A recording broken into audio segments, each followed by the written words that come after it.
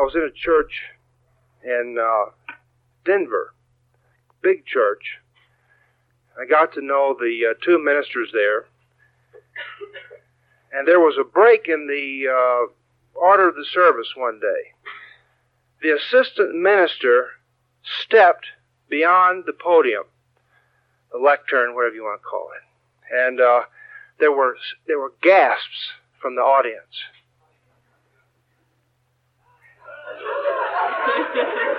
That's the way it was. Now, see, we haven't established an order of service here, and so you don't realize that we're breaking it.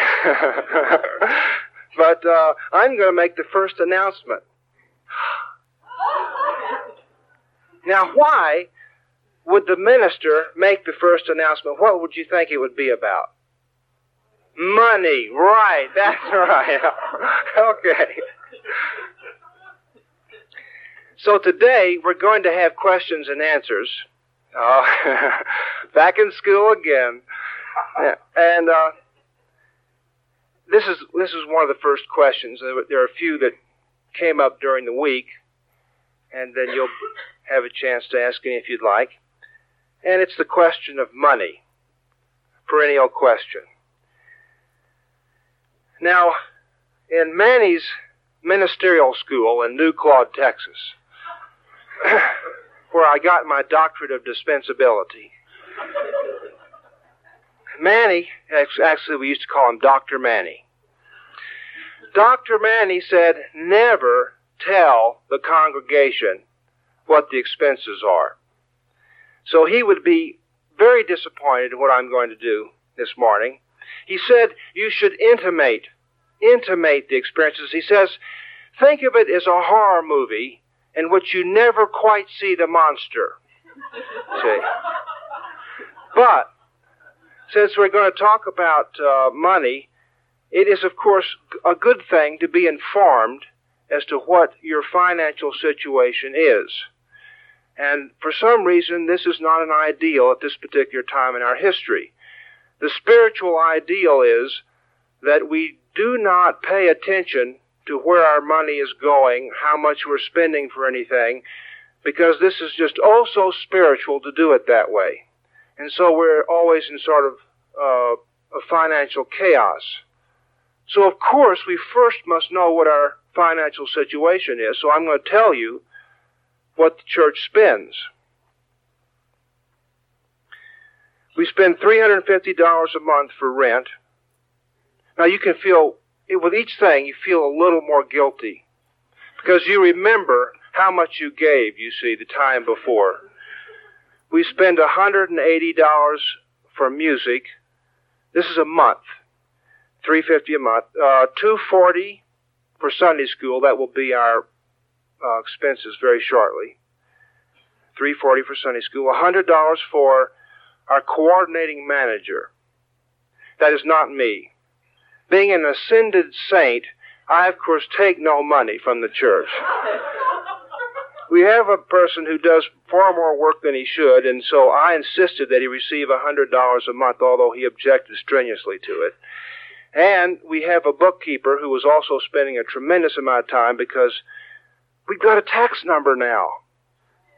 And it's in part because of her efforts that we did this. So she receives a whopping $50 a month. And then for food, listen to this. Food. Today after the service, you have got chocolate follow-parts.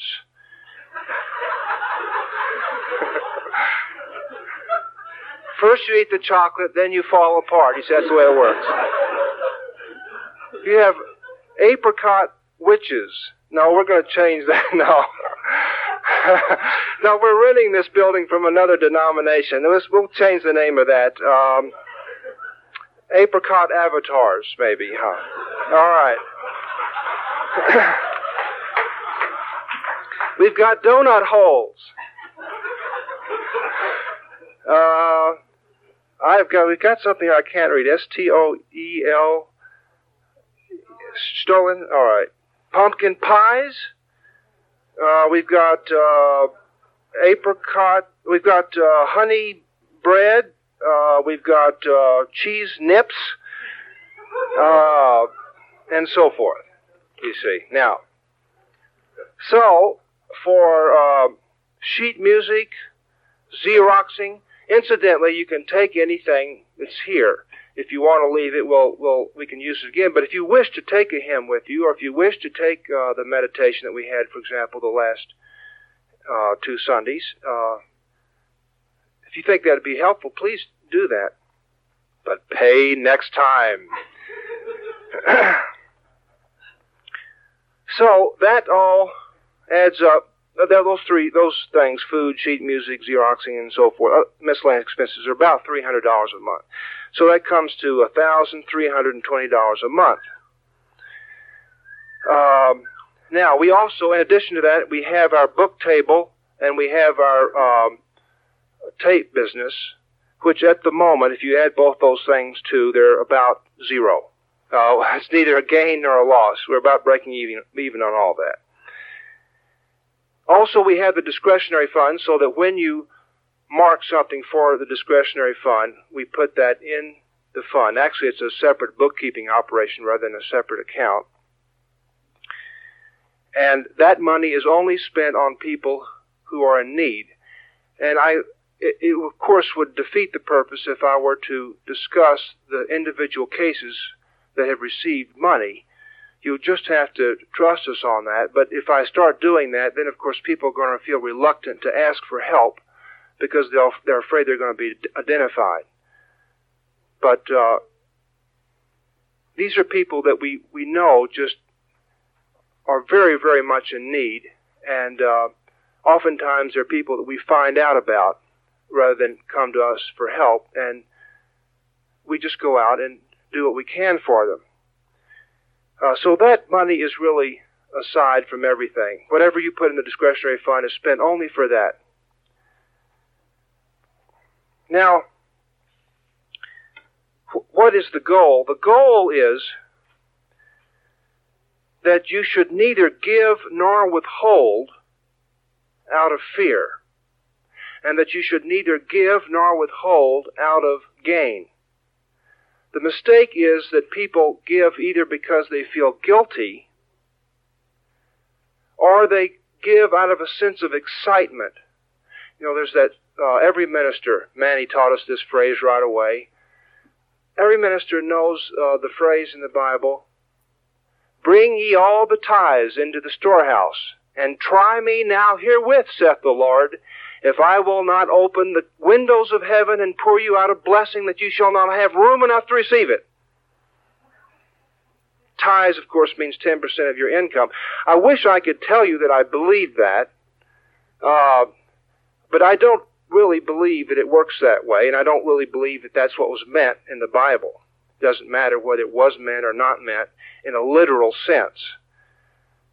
But the thought is, you give 10% of your income, and boy, do you make big bucks in return. So, to give out of a hope of gain is an equal mistake than to give out of a sense of guilt. The point is that what you'd like to do is to just see in peace how much you would like to give. Or if you would rather not give this particular Sunday, and that's perfectly all right. Maybe your family needs the money more than this church does. Maybe it would make you anxious to give money this particular Sunday. And if that's the case, of course you don't want to give money. This church has no more pressing need than anything else. The sun shines on everything equally. And so there is no special emphasis in this particular organization. But if you would like to help us, then of course we can use the money.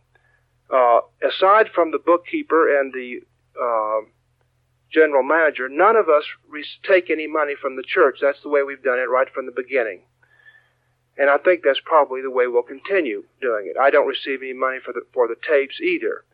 We're just more peaceful doing it that way. It isn't right to do it that way. It's just more peaceful for us as individuals to do it that way.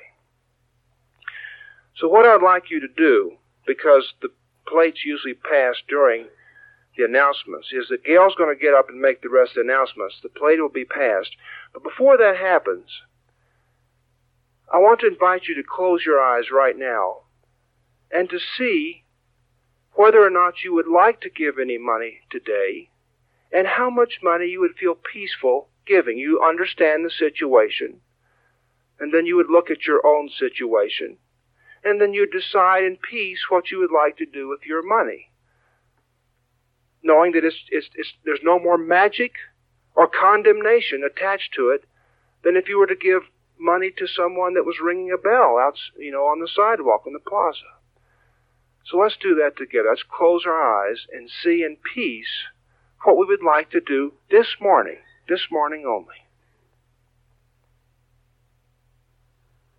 And if this little speech works, I will do it every once a month, you say. No, I'm just kidding. Just kidding. Now, all right, now. Okay, now close your eyes and just see how much you'd like to give in peace. Or not give.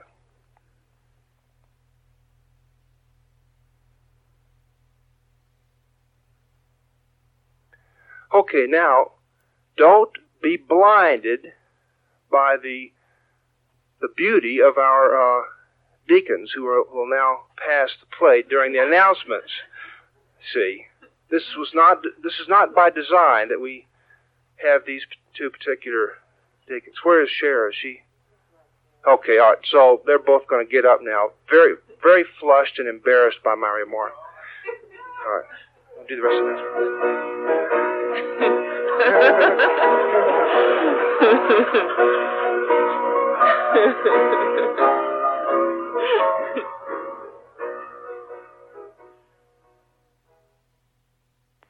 This morning's reading is from the text of A Course in Miracles, page 216.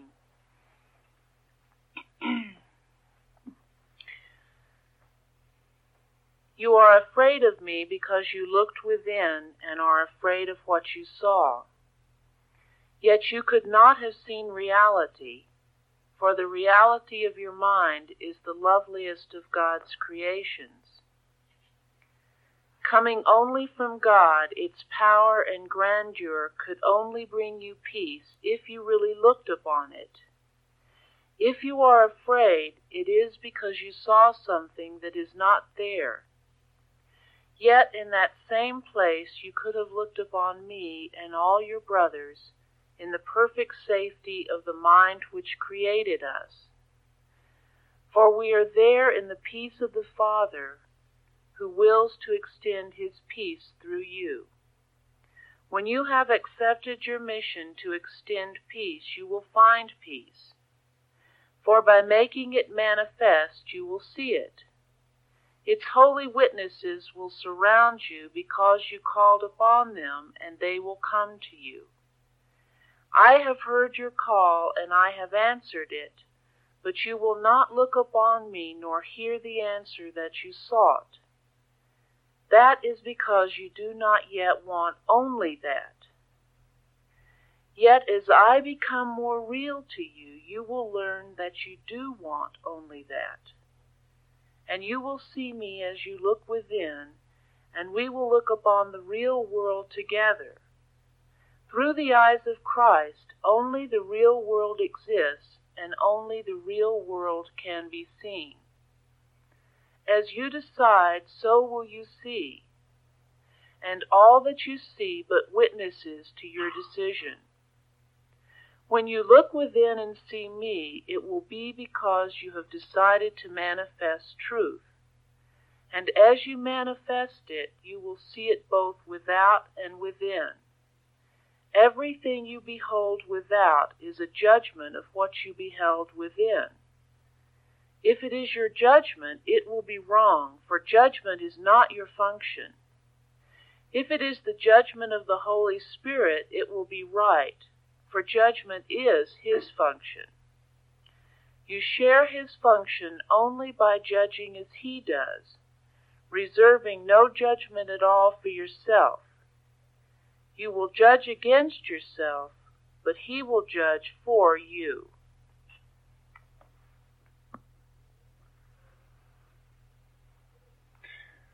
As I said earlier, we're going to have questions and answers this morning. And so the first question, what should I say to a friend who tells me she saw my husband with another woman, which happens frequently? Okay, if you got your pencils, I'll tell you what to say. What you say is, wait till I get my hands on him, I'm going to wring his neck. This is actually not bad advice to someone who's being such a good friend to you, is to tell you this. Because the first line is, wait until I get my hands on him. So if they would actually do that, if they would just wait there until you got your hands on him and wrung his neck, they wouldn't bear these tales anymore, you see. But the ego doesn't know whether to wring his neck, or to wring the other woman's neck, or to wring the person who bore the tale's neck, or to wring your own neck because you're sure you're the one who's caused all this. We, of course, do hear things that upset us, and that's really the question here. What do we do when someone tells us something, or even when we find ourselves in a situation that's very upsetting? The first rule is, do not be afraid to be holy. Not holier than, but just to be holy. There will be certain sensations that will go off in your body. Anxiety, anger, revenge. These do not have to be acted on. There is another set of feelings deeper still. You could think of that as your heart. What does your heart react? How does it counsel you? So we do not have to honor the surface sensations that a particular situation calls forth. And sometimes these are quite incongruous. As we know when we go to an amusement park or to a movie or something, and we feel very strong sensations, but we realize that these sensations do not have to be honored because our eyes are being tricked. This is very important. Your eyes can be tricked, and so can your ears. And if you go into the haunted house or whatever it may be, you've had your eyes tricked. The certain ride in which it looks as if you're going to be flung off into space or dropped to your certain death. And yet you know this is not going to happen. But your eyes and ears report this to your body, and your body goes, ah! Now, do you have to act on that? Of course not. You don't act on it. Why then do you have to act on it if it happens during... Why would it be suppression to not act on it during the day, but to not act... you understood the point, didn't you? So that's the first rule.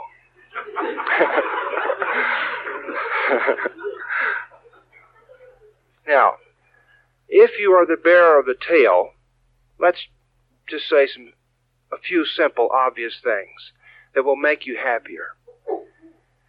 It will make you happier if you do not feel that you must warn your friends or warn anyone. This, of course, could be carried to an extreme. If you can see, if you go into a house, for example, and you see that there's something wrong with their electrical system and they don't realize it, I'm not talking about that kind of thing. But to believe that we must inform another person of the character of a third person is not a happy thing to do, and just notice that it has almost never had the results that you wished for it to have. It's confusing, it's upsetting, it sets people at odds with each other. It is not the way to be truly helpful. So if you will drop that, of course, that will make you happier. It will make you happier if this is being reported to you, if you do not seek revenge. It is always best not to retaliate. It's always best not to take direct action against the world. If you wish to be happy, to seek revenge, to try to balance the scale, it is always happier not to do that. But notice that although you are beyond doing this in the gross ways, perhaps you are not yet beyond doing it in more subtle ways.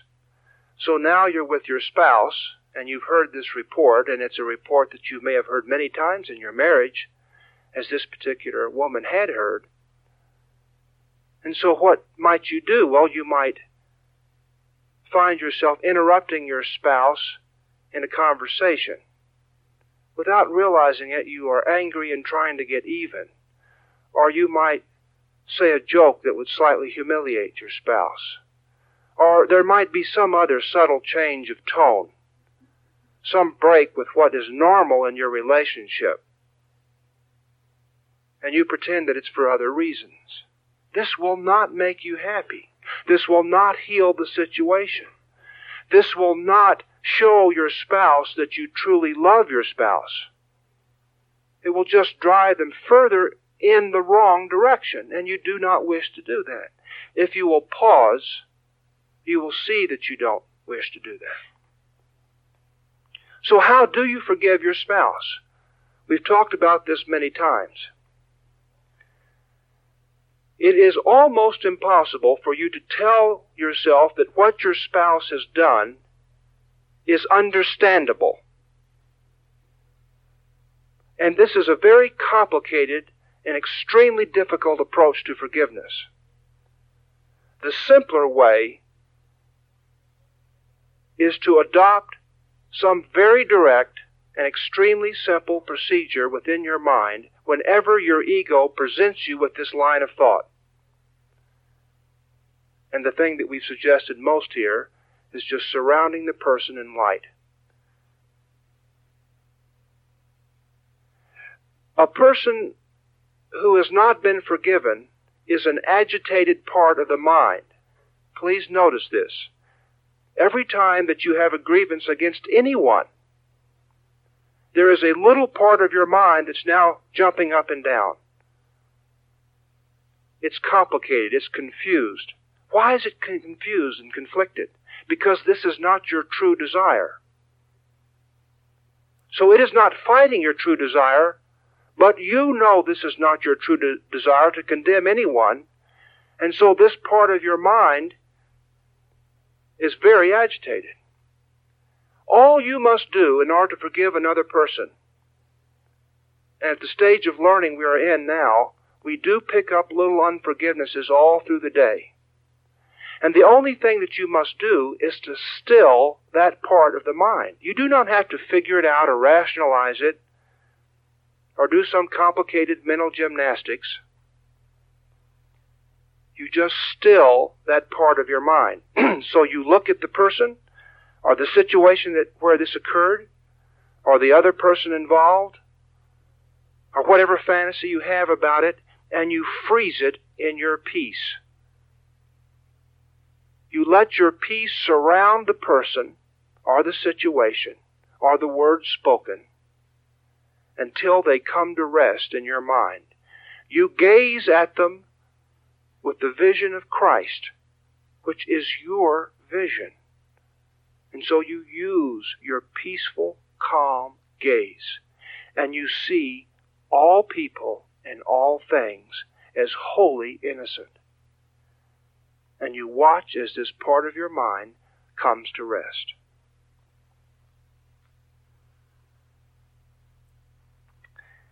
Let's see, I think I'll do one more question, and then if you'd like to bring something up, we'll have some time for that. Well, this one actually is very close to the last one. What if my partner is not on a spiritual path? And so forth. There's, of course, many details that come up about that. What am I supposed to do in this situation? What am I supposed to do in that situation? What we must realize, above all else, is that we want to walk home. And to walk home, we must take steps these steps seem to be exceedingly small. We don't seem to be making much progress, if any, in the beginning. Or we take 2 steps forward and then we seem to take 5 back. And that's the way it seems that things are going until suddenly there's a moment and you feel so much love and so much peace that it doesn't seem right somehow that these little efforts have resulted in such a blessing to your mind and to your life. Not to your life in the sense that it's added money to your bank account or all that silly stuff, but that you, for the first time, have known real happiness. So if you cannot believe this from anyone else, see if you can believe it from me. If you will make the efforts, they will add up, and your progress will be more rapid than you ever dreamed. But in the beginning, it doesn't seem that way. So you have this image of walking toward light. When the deacons were talking about getting playground equipment, we're going to make some changes in the Sunday school here in the next couple of weeks. We're going to open it up to all kids, and we're going to do silly things like we did in the beginning, like take them all out to Haagen-Dazs and so forth, and at our expense. You don't. But anyway, we're talking about what could we do to make this a place where kids would just love to come here? First thing we realized, we couldn't teach them anything. That's the first thing. No teaching allowed. This is a very wise thing because kids, especially young kids, are actually ahead of us. They are already where we're trying to go, although they, of course, often lose this as they get older. And then we said, well, we would like playground equipment. And one of the deacons said, you know what? I would like for us to get a tunnel with the light at the end of it so I can get in it.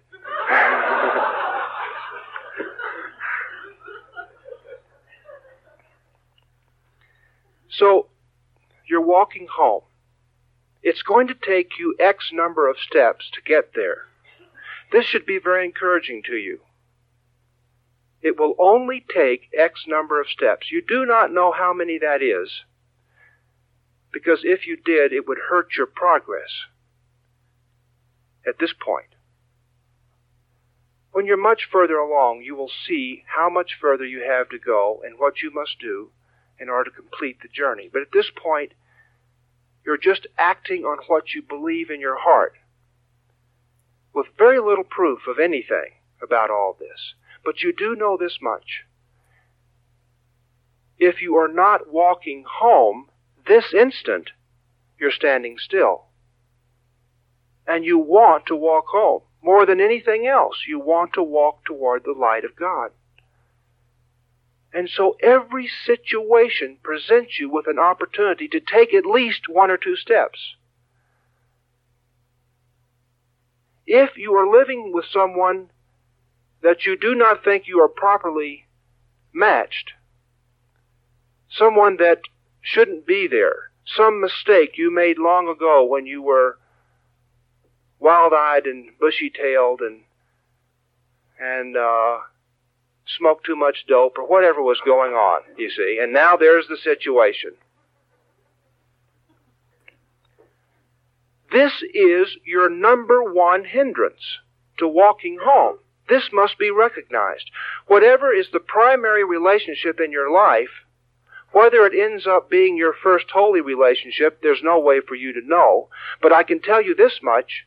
You should treat it as if it were, even if it's the boss that you're having so much trouble with at home, or the judge at this case that you've been called up before, or whatever the thing is, whatever is the primary relationship at the moment in your life, whether you think it will continue to be that or not. This is the door through which you must walk at this time. And you are making very little progress if you do not deal with the number one hindrance in your life. Now, you do not deal with it as a whole. This is the mistake that most people make. They look at their spouse all together, and they get very depressed.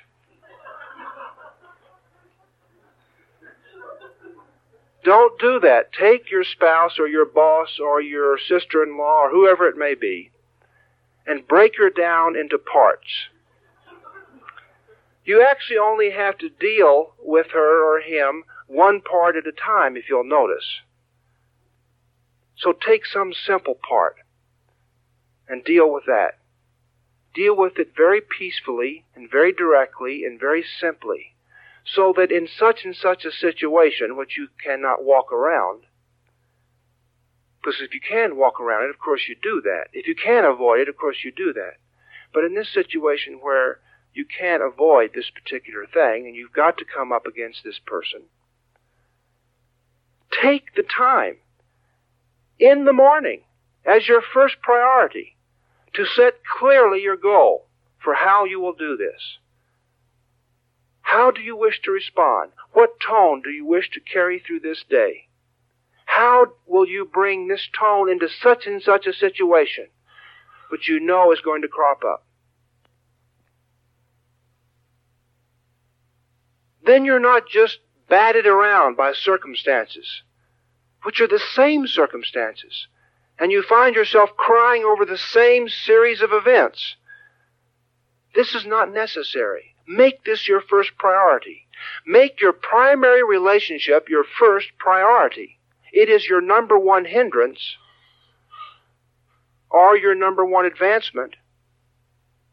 And whichever you may think it is, you treat it just the same.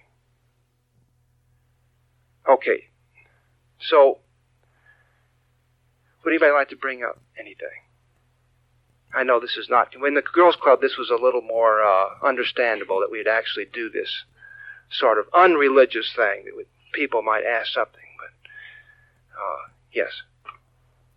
A question concerning how to turn the other cheek in relationships. Now, as I've said many, many times, everything that I will say to you and everything that you will read in A Course in Miracles has absolutely nothing to do with behavior. So never are you called upon to behave in a certain way because it's meaningless. It's with what you behave that makes the difference. So one parent can be quite stern with a child, but they do it with love, and the child just blossoms and smiles. Another parent can be quite permissive, but with fear, and the child is grossly unhappy. Or you can reverse the situation. The behavior is never the important thing, and never are you called upon to do anything. You're not called upon to have sex. You're not called upon to go to a marriage counselor. You're not called upon to spend such and such a money. You're not called upon to go to such and such a restaurant. You're not called upon to do anything. And you're not called upon to not do it. Forget the particular issue and go to your peace and say, in this situation, I want to continue walking home. I haven't been doing that. I stop dead cold every time this comes up. And I make no progress, sometimes for hours, sometimes for days when this comes up. How can I continue to walk home? So you put your peace first, and that is exactly the same as putting the peace of the other person first. Those cannot be separated. There is no such thing as exclusive, true selfishness in the sense that we actually help ourselves. If you are truly helping yourself, you are being kind. It is generally misunderstood that kindness calls for a lack of firmness. It does not call for that. You can be firm and kind at the same time. And so, of course, you say no to an outrageous demand, even though A Course in Miracles says that you should honor an outrageous demand, but it says from your brother. If you see that this is coming from your brother, it will not appear to you as an outrageous demand. But if it appears as if this is going to hurt you, then this is not what you're called upon to do. Because if you did it, what would happen? You would feel depressed and defeated and angry and irritated and confused. Is this what God is asking you to feel? So do not do anything that you know is going to cripple your state of mind. And do not do it.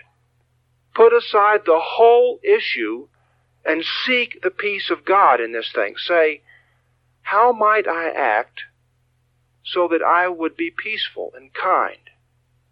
A bodhisattva, a saint, a friend, whatever you wish to call it. How might I act? And you will see something that you can try, and you simply try it and you see if it works. Does this help? If it doesn't help, you try something else. Why? Because what you do is not important. What's important is the peace of God. Another question. A question concerning commitment in relationships. What we're striving for is to give everything and demand nothing. Now, that sounds like being a doormat. You give everything and you demand nothing. You're committed to the Christ in this person, totally and completely, and it is your foremost thought and your whole preoccupation. And so it's as if we're walking down this magnificent beach, and we happen to lean over and see the tiniest little speck of petroleum that's washed up, a little speck of sludge. But there are miles and miles of the whitest sand and the nicest breeze and this great, wonderful smell of salt and the birds singing in the air, landing on the water, and so forth. There are children playing and everything. But we've turned and we've looked at this tiniest little bit of sludge. That is the ego of the person who stands before you. At this point, we are magnifying it to its everything. We think this is all there is to the person. This ego. You do not honor the ego. You do not say yes to the ego. But do not decide what the ego is. You and I made the same mistake. We wouldn't be here if we hadn't made it. We've made the same mistake. You see the life that we have chosen? You see the trouble we've gotten ourselves in? We've dug ourselves quite a big hole. It's obvious that something has gone wrong, isn't it? There's too much of a hornet's nest, isn't there? There's too many friends leaving, and it's quite confusing. As we go along, it's more and more confusing. If you chose the wrong thing in the beginning, do you really wish to continue choosing? Are you a competent chooser? Are you a competent decider? Relinquish your role as decision maker. Let your heart decide. Your deeper self. The Christ within you. Let your heart decide what to do. Be committed to the light in this person. Be committed to their happiness and their peace. Say to yourself, my only function is to make life easier on this person. There is nothing in this universe that could be more important than that. That is the only thing that I have been asked to do in order to get home. My part is so small. To be willing to forgive. To be willing to be totally and absolutely committed to this person's advancement. But I will not decide what that means. What they should do or what they should stop doing. Where they should go, what they should say, or how I should relate to them. I will let my heart tell me this instant what to do. Another question. How do we know that when we attempt to be peaceful, we are not repressing our feelings? The way that you know that you're not repressing is that there's no deep sense of dishonesty about what you're doing. There's not a growing bitterness about the whole thing and a sort of consuming confusion about it. So, suppression or denial comes about in this way. We think we ought to act in a certain manner toward a certain person. So, for example, let's say that, like for the first question,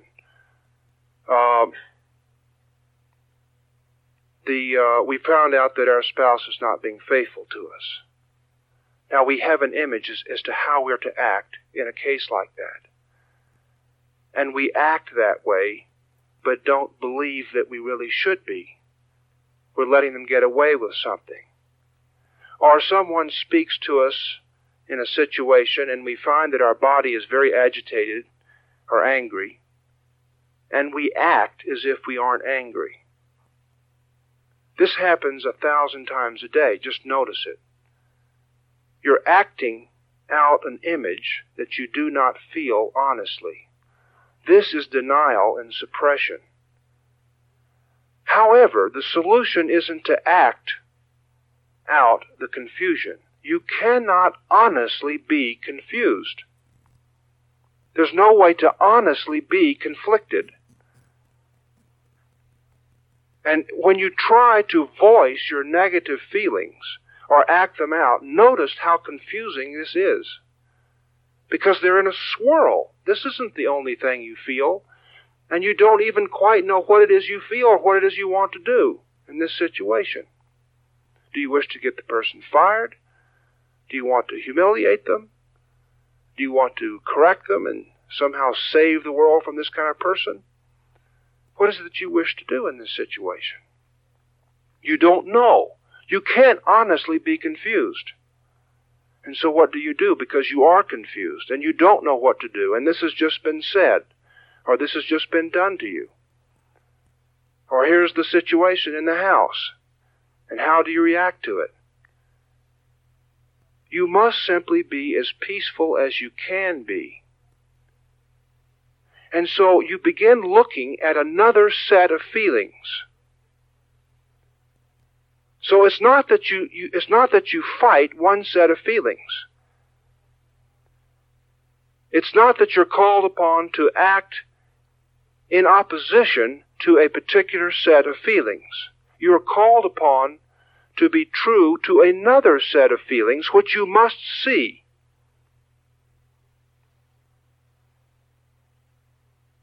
Now, once you are absolutely sure that there is this other set of feelings in all situations, once you have come to realize, even if it's only intellectually, that there is a peaceful, forgiving, loving, kind, gentle part of you, and that it never goes out, that this flame burns strongly within your heart, whether you see it at the moment or not, you know it's still there. If you know that there's a part of you that's like that, even if it's only intellectually, then you can honor it. You can act as if that's the way you feel, because now you know it. And now if you decide not to attack back, not to snap at the person, or to act out this thing, there will not be this sense of honesty and sacrifice about it. There'll be a sense of strength and advancement. You're strengthening yourself because you're siding with a part of your nature that you know is there. Even if it's only intellectually, you know it. And as you act on it, you will begin to actually feel its surface. You are a good person at heart. You are a good person under all circumstances at heart. There's a part of you that has already forgiven what just happened.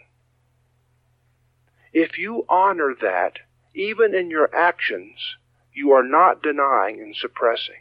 But if you do not take the time to acknowledge it and look at it, and say, I will act from this, and you merely try to act differently than the present set of sensations or thoughts swirling in your head dictates, then you are indeed denying. But it will only complicate things if you do act on it. You will just merely bring more people into the problem if you do act this feeling out. So it's better that you do nothing. If you cannot, if you're so angry at the moment that you can't look in your heart and see what you truly feel, it is not a good thing to go ahead and act out your angry feelings and get more and more people involved in this thing and make the problem more and more outside of your own handling and your own ability to handle. It's better that you do nothing. It's better that you stand there and be confused until you can take the time to look into your heart, which we're so frightened to do. We think there's all this sin and garbage in there. There's the gentlest light. You are a good person. You are a happy person in your heart. That cannot be touched, and nothing you've ever thought or done has touched it in the slightest. This ego we have constructed doesn't even know it exists. It suspects there's something, but it has no knowledge of where it's located.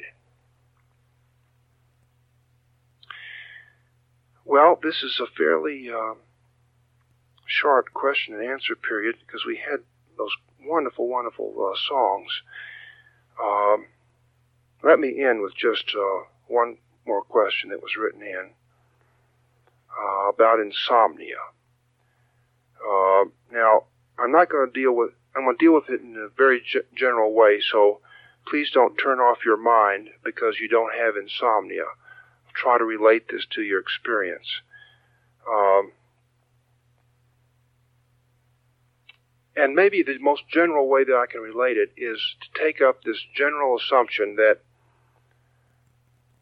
what you fear happens to you.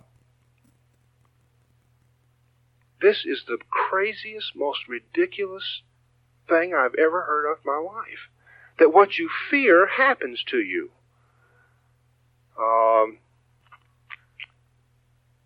Looks like summer's never coming. The person says, I'm afraid you're right. You're afraid? Ah! No, don't be afraid. I want summer to come. See?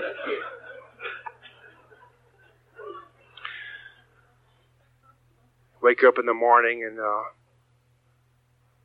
God, I'm 10 years older. What happened last night? You are not 10 years older, and you're being afraid that you're 10 years older doesn't make you 10 years older. It can't make you 10 years older. Afraid I'm coming down with a cold. Timber, coming down with a cold. Here it goes. If you'll just go through the day and look at all the things that you're afraid of, just look at your little fears. Of course, every once in a while something happens that you're afraid of. But mostly, if you will just look at all the things you're afraid of, you will quickly lose this ridiculous assumption that what you're afraid of happens. There's no law there. What the law is, if you are afraid, the fear will take form in your experience in some way. But it does not necessarily take place in the way that you fear. And so, of course, you want to deal with the fear. Because you do not want fear taking form in your experience. All fear takes form. It is not helpful, though, to try to figure out what form it's taking or what fear is behind the form that you're judging against. Just notice that if you're afraid, this does complicate your life and does affect your body in some way, and you wish to avoid that. And so you deal with the fear.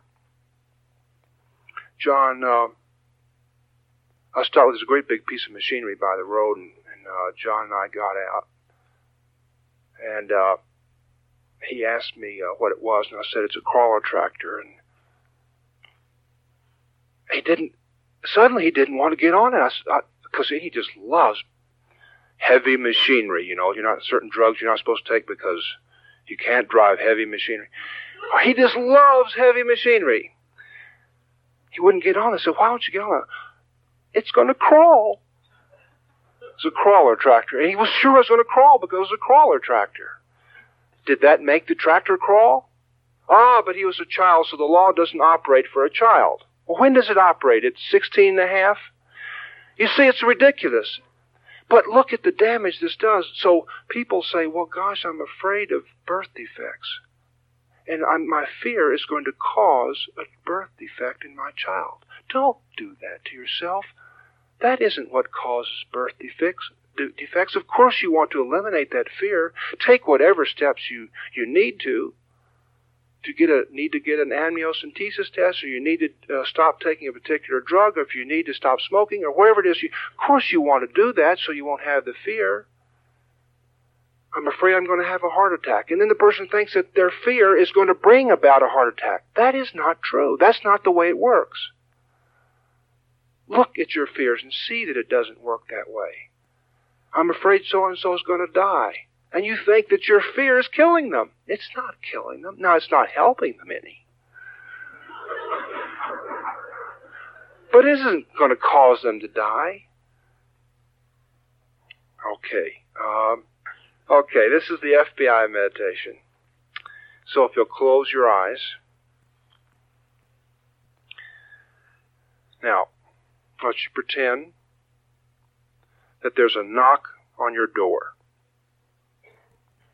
You open the door, and one of the men looks amazingly like Efren Zimbalist Jr.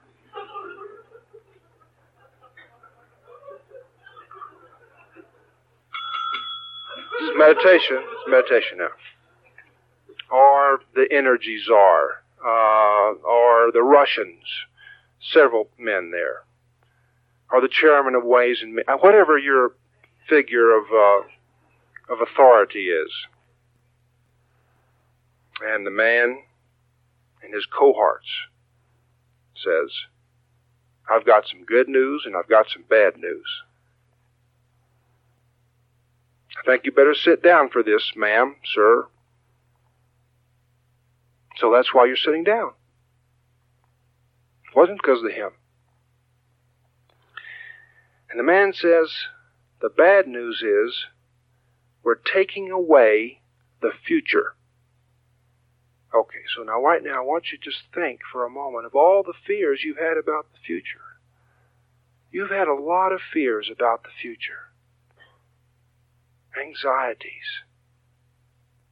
Defeated dreams. That is going to be taken away from you.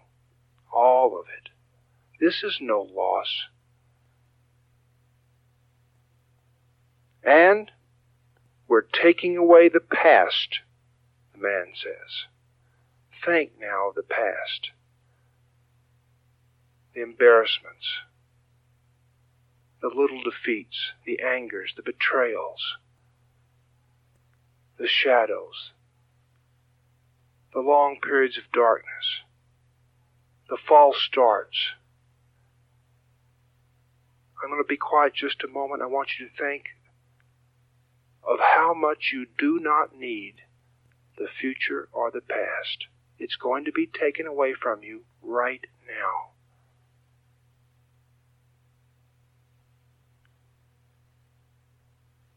And the man says, the good news is we're leaving you with the present. And then they leave. Bye, bye, so long, so long. What does so long mean? So long. So long, it sure is. I don't know what so long. Well, anyway, that's what they say. So, the old expressions are the ones we should be using.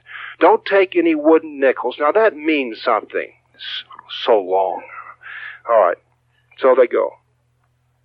Yeah. So now you're sitting there with nothing left but now.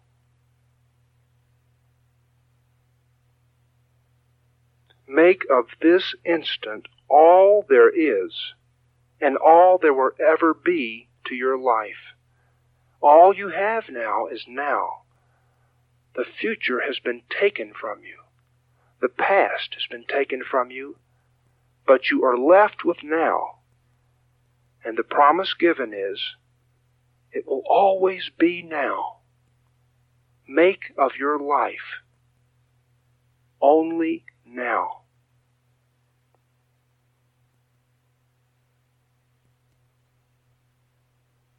And as you do this, remember you can bring whatever you wish to into now. You can bring peace and comfort and gentleness and a knowledge that you are loved. How loved? As much as you wish to be. How much do you wish to feel loved right now? Don't be afraid to ask yourself that question. The great lover does not withhold anything from you. How loved do you wish to feel right now? How much at peace do you wish to feel right now? Make of this instant all there is to your life.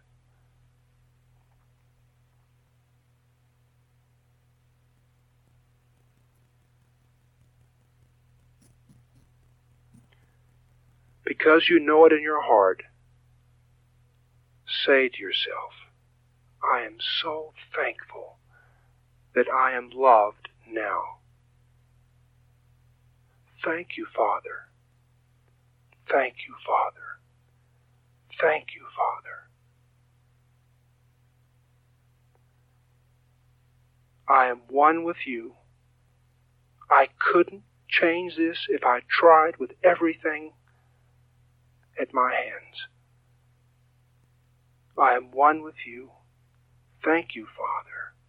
Thank you, Father.